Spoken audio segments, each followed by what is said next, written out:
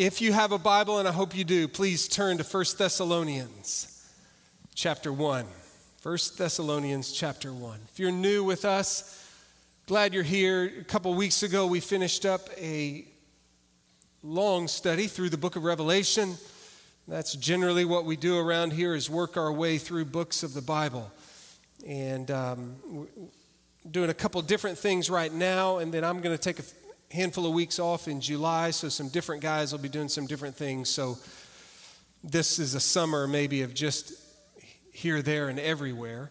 But having said that, this morning we're going to preach through the entire book of 1 Thessalonians, at least a lesson from each of these 5 chapters. That's my aim. I love this book. It's a simple book.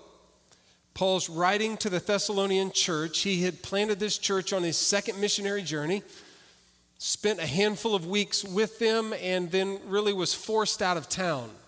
The persecution got hot, and Paul and his companions left down to Berea, then down to Athens. And from Athens, Paul wanted to get back to see them, but he couldn't. And so he sent Timothy to check on them.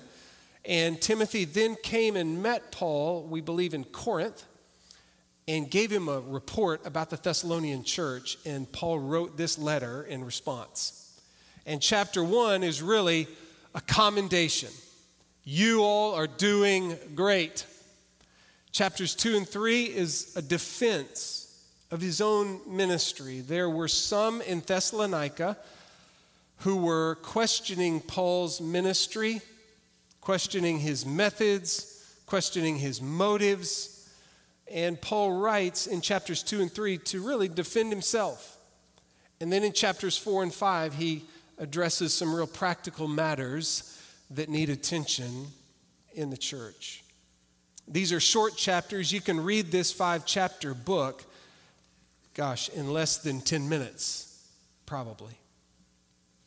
What I want to do is quickly move our way through the book and do that with 5 lessons drawn from each chapter. The first is this: let's pursue faith, love, and hope.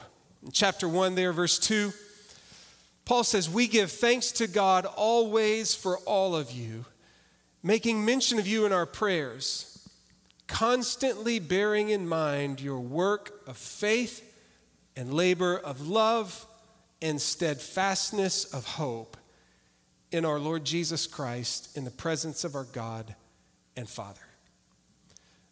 Paul's going to go on to mention other things that he loves about them in this commendation. But I just want us to zero in on this. Paul says, I pray all the time for you all, and when I do, I give thanks to God. And one of the things he's so thankful for, their work that showed itself in their faith that showed itself in good works, their love that labored on behalf of others, their hope that led to steadfastness. They had a faith that's directed towards God, right? We believe that God exists. We trust that his word is true. And we seek to obey him. We have faith in God. We have trust in him. But you'll notice he's thrilled about their work of faith. Or maybe a better way to say it, their faith that produced works. This was no dead faith, right? Paul knew that true faith always produces a changed life. Always produces good works. He knows we're not saved by works, but we're saved for works, right? His most famous verses on that are Ephesians 2, 8-10. For by grace you've been saved through faith. That not of yourselves, it's a gift of God, not as a result of works, lest any man should boast. For we are his workmanship, created in Christ Jesus to do good works. You've been saved by grace, not by works, through faith, to do good works.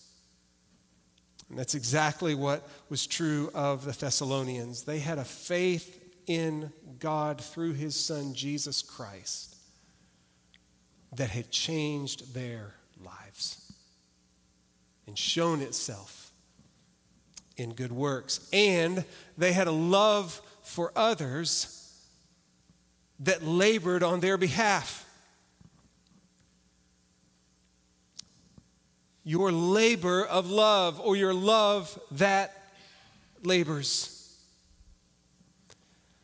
Always, when I think about a quick definition of leadership, I think it's initiating for the good of others. And in many ways, that's all that love is, right? Love is not merely a sentimental feeling that we have towards others, but true love is initiating for the good of others. It's like the Apostle John would say, let us not love in word only, but also in deed. That was true of the Thessalonians. They not only had faith in Christ, but they loved one another. And they labored for the good of others. So appreciate this, don't we, in the lives of God's people when they love us. The guys that get here early on Sunday mornings are point men to turn on the lights and make sure the doors are open and the ACs are working and the trash is picked up. And those guys still stay later to make sure the doors are locked and the trash is taken out and all of that sort of thing. We so appreciate that they love us in that way. Or the ladies that show up early to make the coffee that we all enjoy. Or the men and the women who take time during the week and on Sunday morning to prepare those lessons and to go teach our kiddos about Christ. And we could keep on talking about all the different ways that people serve within this church, but all of it is labor, isn't it? It's work. But those men and those women, you all do it. Why? Love. Not only do I have faith in my God, but I love God's people, right? That's what, I'm not saying me, I'm saying you all. And I love them, and I want to serve them. I want to initiate for their good. The kids and the students and the men and women that call this church home. Those who greet us at the door and hug our neck. Those that ask us how we're doing, and those who pray for us and say, hey, how's it going? It's love. But not only that, they had a hope that perseveres. Faith is directed towards God, love directed towards others, hope directed towards the future, but it's banking on the promises of God. Right? We all know this. New Testament hope is not like we hope it rains or doesn't rain, or maybe the better, we hope that it cools down. I hope it cools down today. That's not biblical hope, right? Biblical hope is the assurance that God is going to make good on his promises. And thus it leads to steadfastness or perseverance. Well, these folks had this triad of Christian graces, right? Paul would say in 1 Corinthians 13, these three abide, faith, hope, and love. Of course, the greatest of these, he says, is love. Calvin said of this verse that it is a brief definition of true Christianity. Brothers and sisters, do you have faith? A living faith, a working faith in God? Do you have a love that labors for the good of others? Do you have a hope that God's promises are going to come true in the coming of Jesus and the restoration of all things, that gives you stability and steadfastness? How about chapter 2? Chapter 1, let's pursue faith, love, and hope. Chapter 2, let's teach truth and love well. I went to Dallas Theological Seminary. The motto of our school comes from 2 Timothy chapter 4, verse 2. Preach the word. But over the last several years, they've also adopted a phrase, teach truth and love well. And I'm not exactly sure where they got it, but I'm maybe from 1 Thessalonians chapter 2. Paul is now defending himself against detractors in Thessalonica. So apparently Timothy came back to Paul with his report and said, Paul, they're doing great. Boy, their faith, their love, their hope, they're standing strong, they're sharing their faith, they're doing really good. Chapter 1, hey y'all, way to go. But Paul, there's some there in Thessalonica who are not so thrilled about you, and they're taking shots. The message that you were preaching, the motives that they are ascribing to you, the methods that you were using, and Paul writes in chapters 2 and 3 to defend his ministry. And it's beautiful, so much so I think of chapter 1 and I say, oh God, make Redeemer like chapter 1. And then I look at chapters 2 and 3 and say, oh God, make me like 2 and 3. Because as he defends himself, he gives an incredible picture of gospel ministry.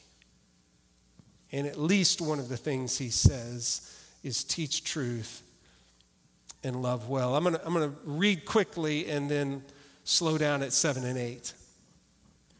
For you yourselves know, brethren, he says that again and again, you yourselves know, brethren, that our coming to you was not in vain, but after we'd already suffered and been mistreated in Philippi, as you know, we had the boldness in our God to speak to you the gospel of God amid much opposition. For our exhortation does not come from error or impurity or way of deceit, but just as we have been approved by God to be entrusted with the gospel, so we speak, not as pleasing men, but God who examines our hearts. For we never came with flattering speech, as you know, nor with a pretext for greed, God is witness. Nor did we seek glory from men, either from you or from others, even though as apostles of Christ we might have asserted our authority. Now verses 7 and 8. But we proved to be gentle among you, as a nursing mother tenderly cares for her own children.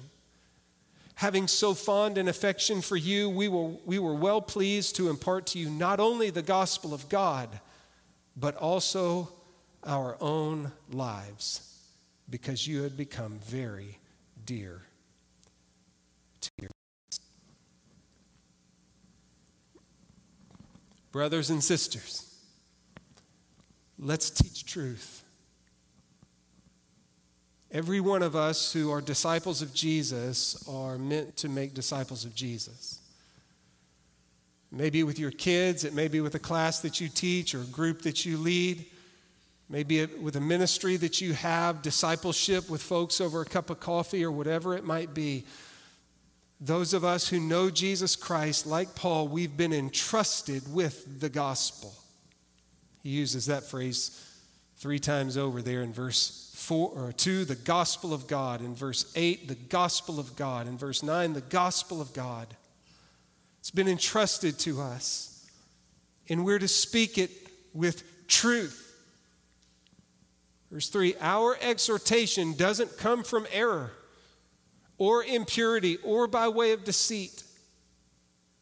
But just as we've been approved by God to be entrusted with this gospel, we speak. Not as pleasing men, but God who examines our hearts. kids ministry here at Redeemer, I would say to Katie, y'all be safe, have fun, but teach truth. And indeed they do. We use wonderful curriculum here at Redeemer, and those in our classrooms with those kiddos,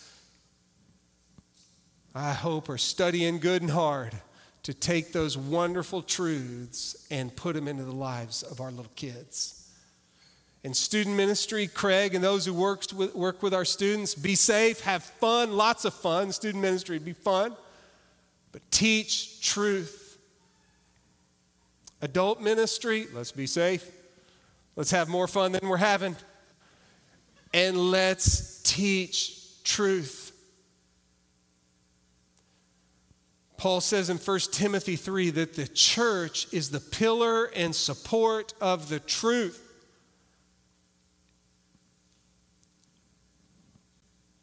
Where else in the world, and seemingly increasingly more and more so, where else in the world does God's truth get proclaimed if the church doesn't do it?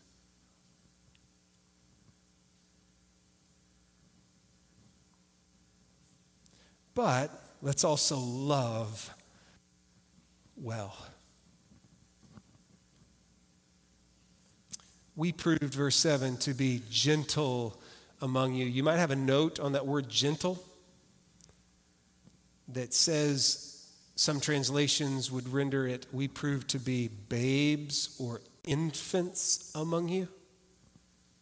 There's a lot of debate as to which is right. Is it the word gentle or is it the word infant or baby? It's one Greek letter that's different between those two words. Most of the translations have it as gentle. When you read the more recent commentaries, they argue that it probably ought to be infants or babies. If it is, it probably carries the same idea. If it's meant to be, but we prove to be infants among you, it seems to carry the idea that with these newborn believers, Paul and Timothy and Silas who were with them got down on their level to teach them the gospel of God and the truth that goes along with it. They accommodated themselves to them because they loved them so much. They wanted them to get it so much. We became like babies among you. If it's gentle, that certainly we know what that feels like and looks like. And that may be closer to what's going on here. It may be what is, as he goes on, literally it just says, a nurse tenderly cares for her own children. My wife is a nurse. She's a school nurse with elementary kids, and she is absolutely wonderful with them. A nurse, right? We adults, we've got lots of nurses, and they're pretty tough on us. But when you're a little kid and you got a nurse, aren't they great? Because they're so gentle, they're so kind, they're so helpful. And this is a nurse with her own children. Not somebody else's kids, but with her own. That's why most of the translations, as the New American Standard, don't just say, as a nurse tenderly cares for her own children, but they add the word mother. Because this nurse is working with her own kids. We tenderly cared for you. Verse 8, a fond affection for you. We not only imparted to you the gospel of God, but our own lives, because you had become very dear to us. As you teach, as you disciple your kids, as you teach those kids, as you lead a group of students, whatever ministry it is, teach truth. teach truth, and love well. Love well. Love well. The rest of the chapter is so much like that. Probably one of the accusations with Paul was he left so quickly and he hasn't come back to see us.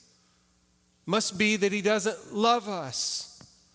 He doesn't care about us. Verse 17, brethren, having been taken away, but we, brethren, having been taken away from you for a short while in person, not in spirit. We've been thinking about you and praying about you the whole time. We're all the more eager with great desire to see your face. We wanted to come to you, I, Paul, more than once, and yet Satan thwarted us. For who is our hope or joy or crown of exaltation? Is it not even you? In the presence of our Lord Jesus at his coming, you are our glory and joy.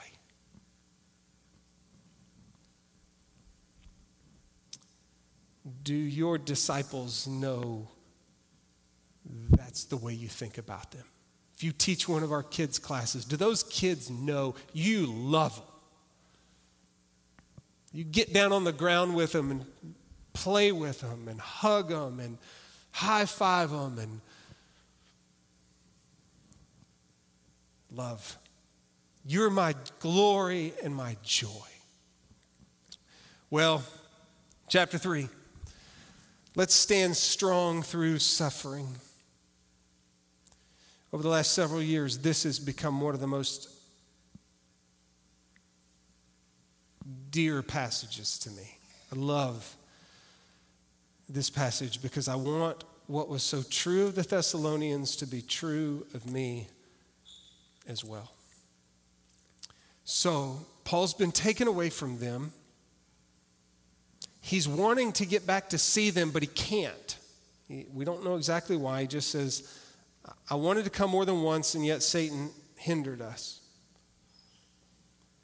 But he knows they are suffering. Back up there in chapter 2, verse 14. You also endured the same suffering at the hands of your own countrymen. And we'll see it here in just a minute. There are afflictions that they're going through. He knows they're going through a hard time. He wants to go see them, but he can't. And he's about to tell us what he does. He sends Timothy. Let's read it. Therefore, chapter 3. Therefore, when we could endure it no longer, we thought it best to be left behind at Athens alone, and we sent Timothy, our brother and God's fellow worker in the gospel of Christ. Why did Paul send him?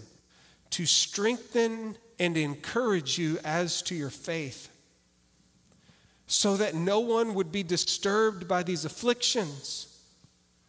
For you yourselves know that we've been destined for this, for indeed when we were with you, we kept telling you in advance that we were going to suffer affliction, and so it came to pass, as you know. So when Paul was with them, he let them know, hey, Thessalonians, the Christian life is not always easy. It can be really, really hard. You're going to suffer and have affliction.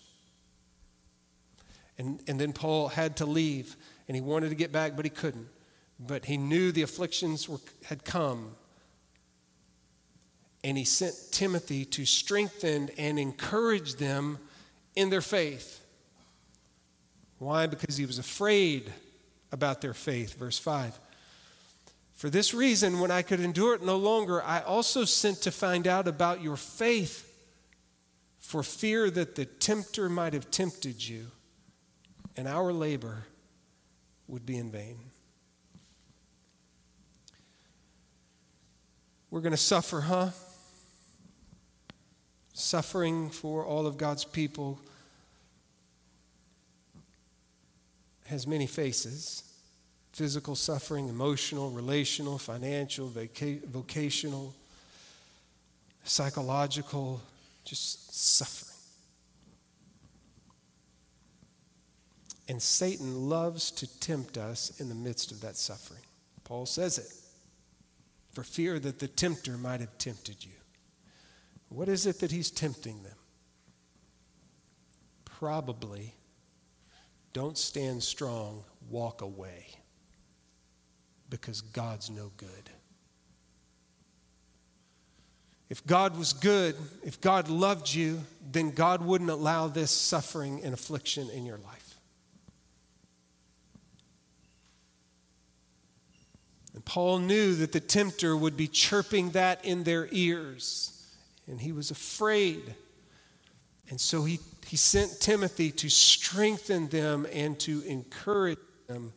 In verse 6, but now that Timothy has come to us from you and has brought us good news of your faith and love. Just to note, that word good news, it's the same word used about the gospel.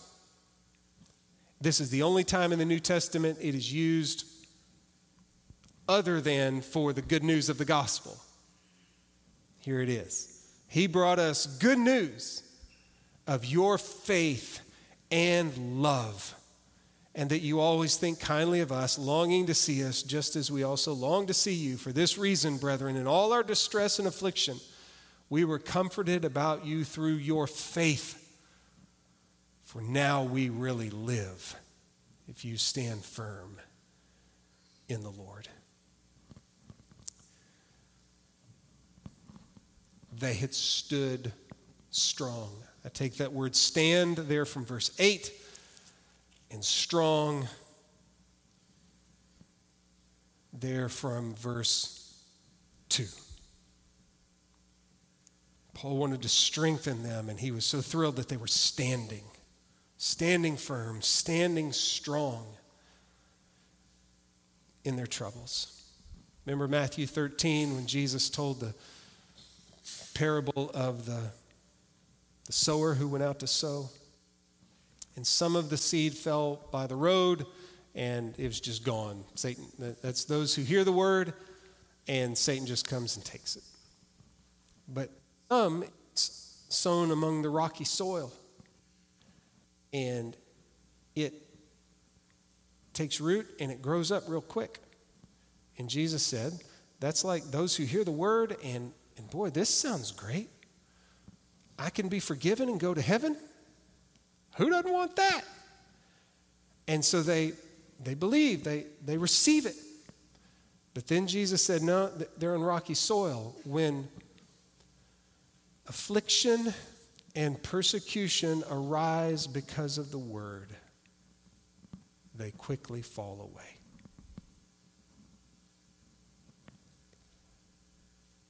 You mean I can be forgiven and go to heaven? Yay, I'll take it. You mean I still have to suffer? And maybe even more so because of my commitment to Jesus, be afflicted? I'm out. We must persevere and stand strong in our faith, even in the midst of suffering and afflictions. Two more. Chapter 4, let's aim to excel still more in our Christian lives. So he's commended them in chapter 1, and he's defended himself in chapters 2 and 3. And now in chapter 4, there he says, finally then, he makes a turn to some practical matters in the church. And one of the things he says about them over and over and over again is that they're doing really, really well. Show you that in chapter 4, verse 2, start in verse 1. Finally then, brethren, we request and exhort you in the Lord Jesus that as you received from us instruction as to how you ought to walk and please God, just as you actually do walk. Chapter 4, verse 10, he's talking about love. For indeed you do practice love toward all the brethren who are in Macedonia. And in chapter 5, verse 11, talking about the second coming and how they should respond to it. Therefore, encourage one another and build up one another, just as you also are doing. These folks are doing great. Just as you actually do walk. For indeed you do practice love toward all the brethren, just as you also are doing. One of the phrases I find myself using over and over and over again in a text message or an email or even sometimes face-to-face is, hey, keep up your good work. Keep up the good work. Keep up the good work. And it's kind of safe, you know? Hey, what you've done is great, and just keep doing that. There's really no added pressure to it. But what does Paul say? It's kind of yikes. In chapter 4, verse 2, just as you actually do walk, that you excel still more. And when talking about love in verse 10, but we urge you, brethren, to excel still more. Oh, these folks were doing really, really good, and Paul doesn't just say, hey, keep doing that. He says, excel still more. He's urging more upon them. He's like a great coach, you know. Sometimes a coach we didn't like, but he's like a great coach who says, hey, great job. Do it again. And this time, I really want to see you do this. I really want you to. Hey, coach, I thought I did it right. Well, you did do it right, but do it better. Why does a coach do that? Because he knows there's more in there. And Paul probably knows because of God, through Christ and his Spirit in the lives of his people, there's more there.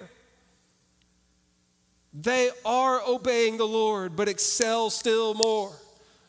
They are loving one another, but excel still more. He mentions sexual purity. He mentions love of the brethren.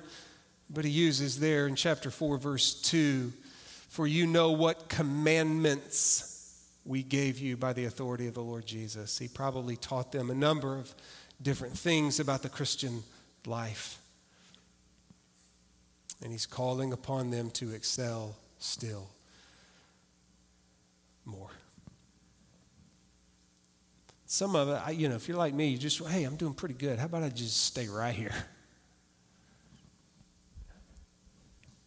And the Lord keeps wanting you and me to keep growing and keep growing and keep growing.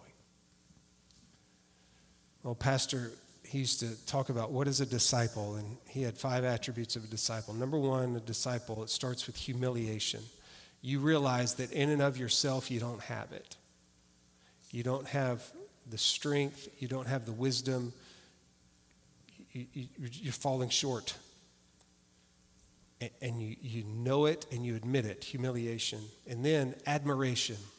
You admire in Jesus Christ that he has and is all that you want to have and be. He's the Lord Jesus. And so you recognize who you are, and then you see who he is.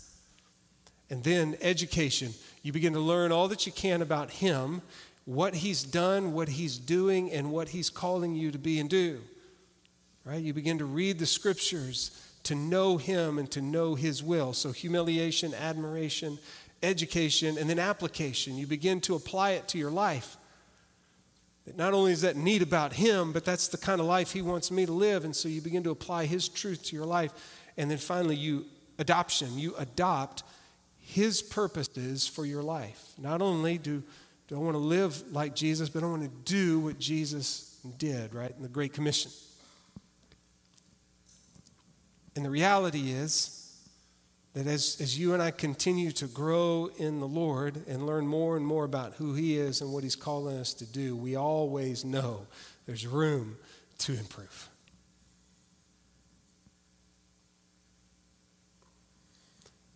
So Paul, I think, would say to you and me, excel still more, brothers and sisters. What area of your life needs further growth? Maybe it is in your character. Maybe it's in the ministry that God's entrusted to you. And you're thinking, you know what, I'm doing pretty good, I'm good. And he's saying, no, I want you to grow. I want you to learn something new. I want you to get new ideas. I want you to push and press to improve. One more, chapter 5.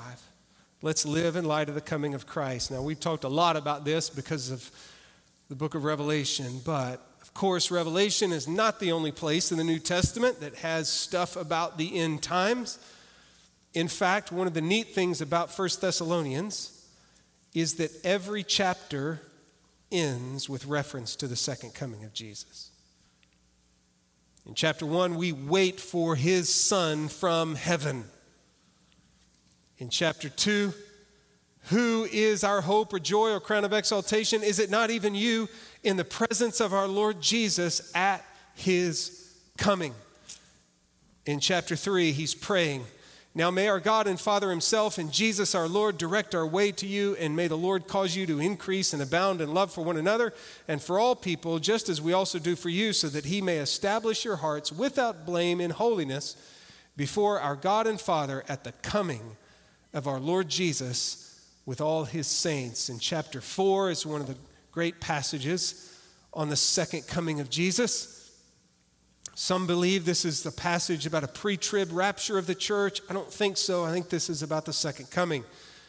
In chapter 4, verse 13, we don't want you to be uninformed, brethren, about those who are asleep, who've already died, so that you will not grieve as do the rest who have no hope. For if we believe that Jesus died and rose again, even so God will bring with him those who have fallen asleep in Jesus. For this we say by the word of the Lord, that we who are alive and remain until the coming of the Lord will not precede those who have fallen asleep. For the Lord himself will descend from heaven with a shout, with the voice of the archangel, the trumpet of God. The dead in Christ will rise first.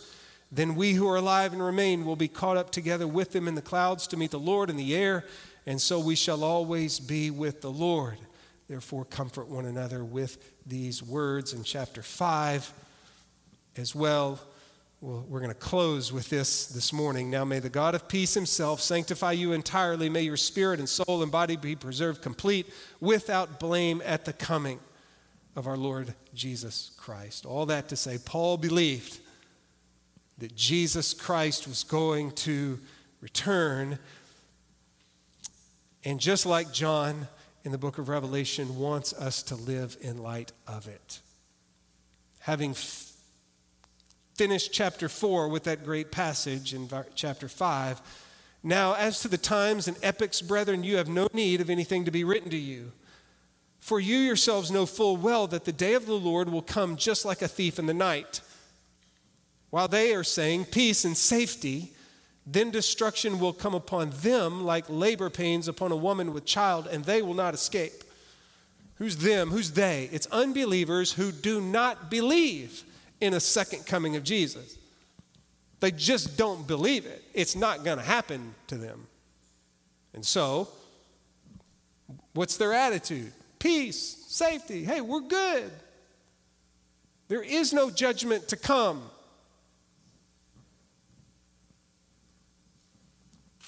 Paul says it's going to be a surprise. It's going to be like a thief in the night for them because they're not expecting it. But he will come, and destruction will come upon them. Verse 4. But you, brethren, so that was they and them, unbelievers who don't believe that Jesus is coming again. It's nonsense to them. But you, brethren, are not in the darkness that the day would overtake you like a thief. For you're all sons of light, sons of day. We are not of the night, nor of darkness. We're not in the darkness, we're in the light. We understand and know that one day Jesus Christ is coming back. We don't know when, but we know he is. Verse 6, so then, let us not sleep as others do, but let us be alert and sober. For those who sleep do their sleeping at night. Those who get drunk at night. But since we are of the day, let us be sober, having put on the breastplate of faith and love, the helmet, and as a helmet, the hope of salvation. There they are again, faith, love, and hope.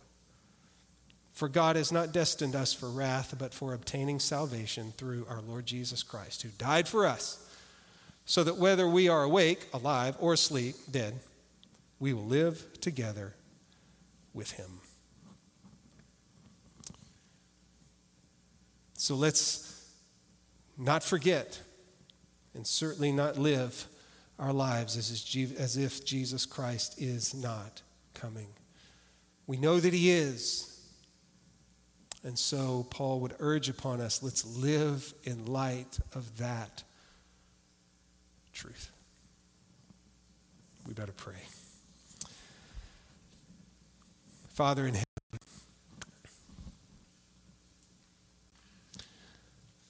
I pray for any people here today who don't know you through Jesus, your Son. And they don't believe that Jesus is coming back.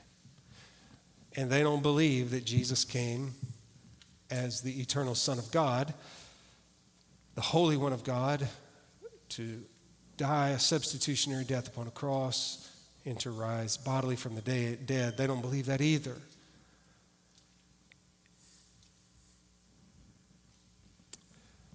But maybe, God, you would, through these words, bring them from the darkness into the light and bring those truths to be something that they do now believe and cherish. That God sent his Son into the world to save them, to make them yours, and to come one day and receive them into eternal glory. Father, might you help them to see the greatness of God, see their sin, and see what you have done through Jesus. And maybe they would believe even right now. And then, Lord, for those of us who are followers of Christ, help us continue in faith and love and hope. And help us teach truth and love well. And help us stand strong in the midst of our sufferings. Help us excel still more in our Christian life. And help us to live our days in light of the coming day when you will return to establish your forever kingdom. And we'll pray this in Jesus' name. Amen.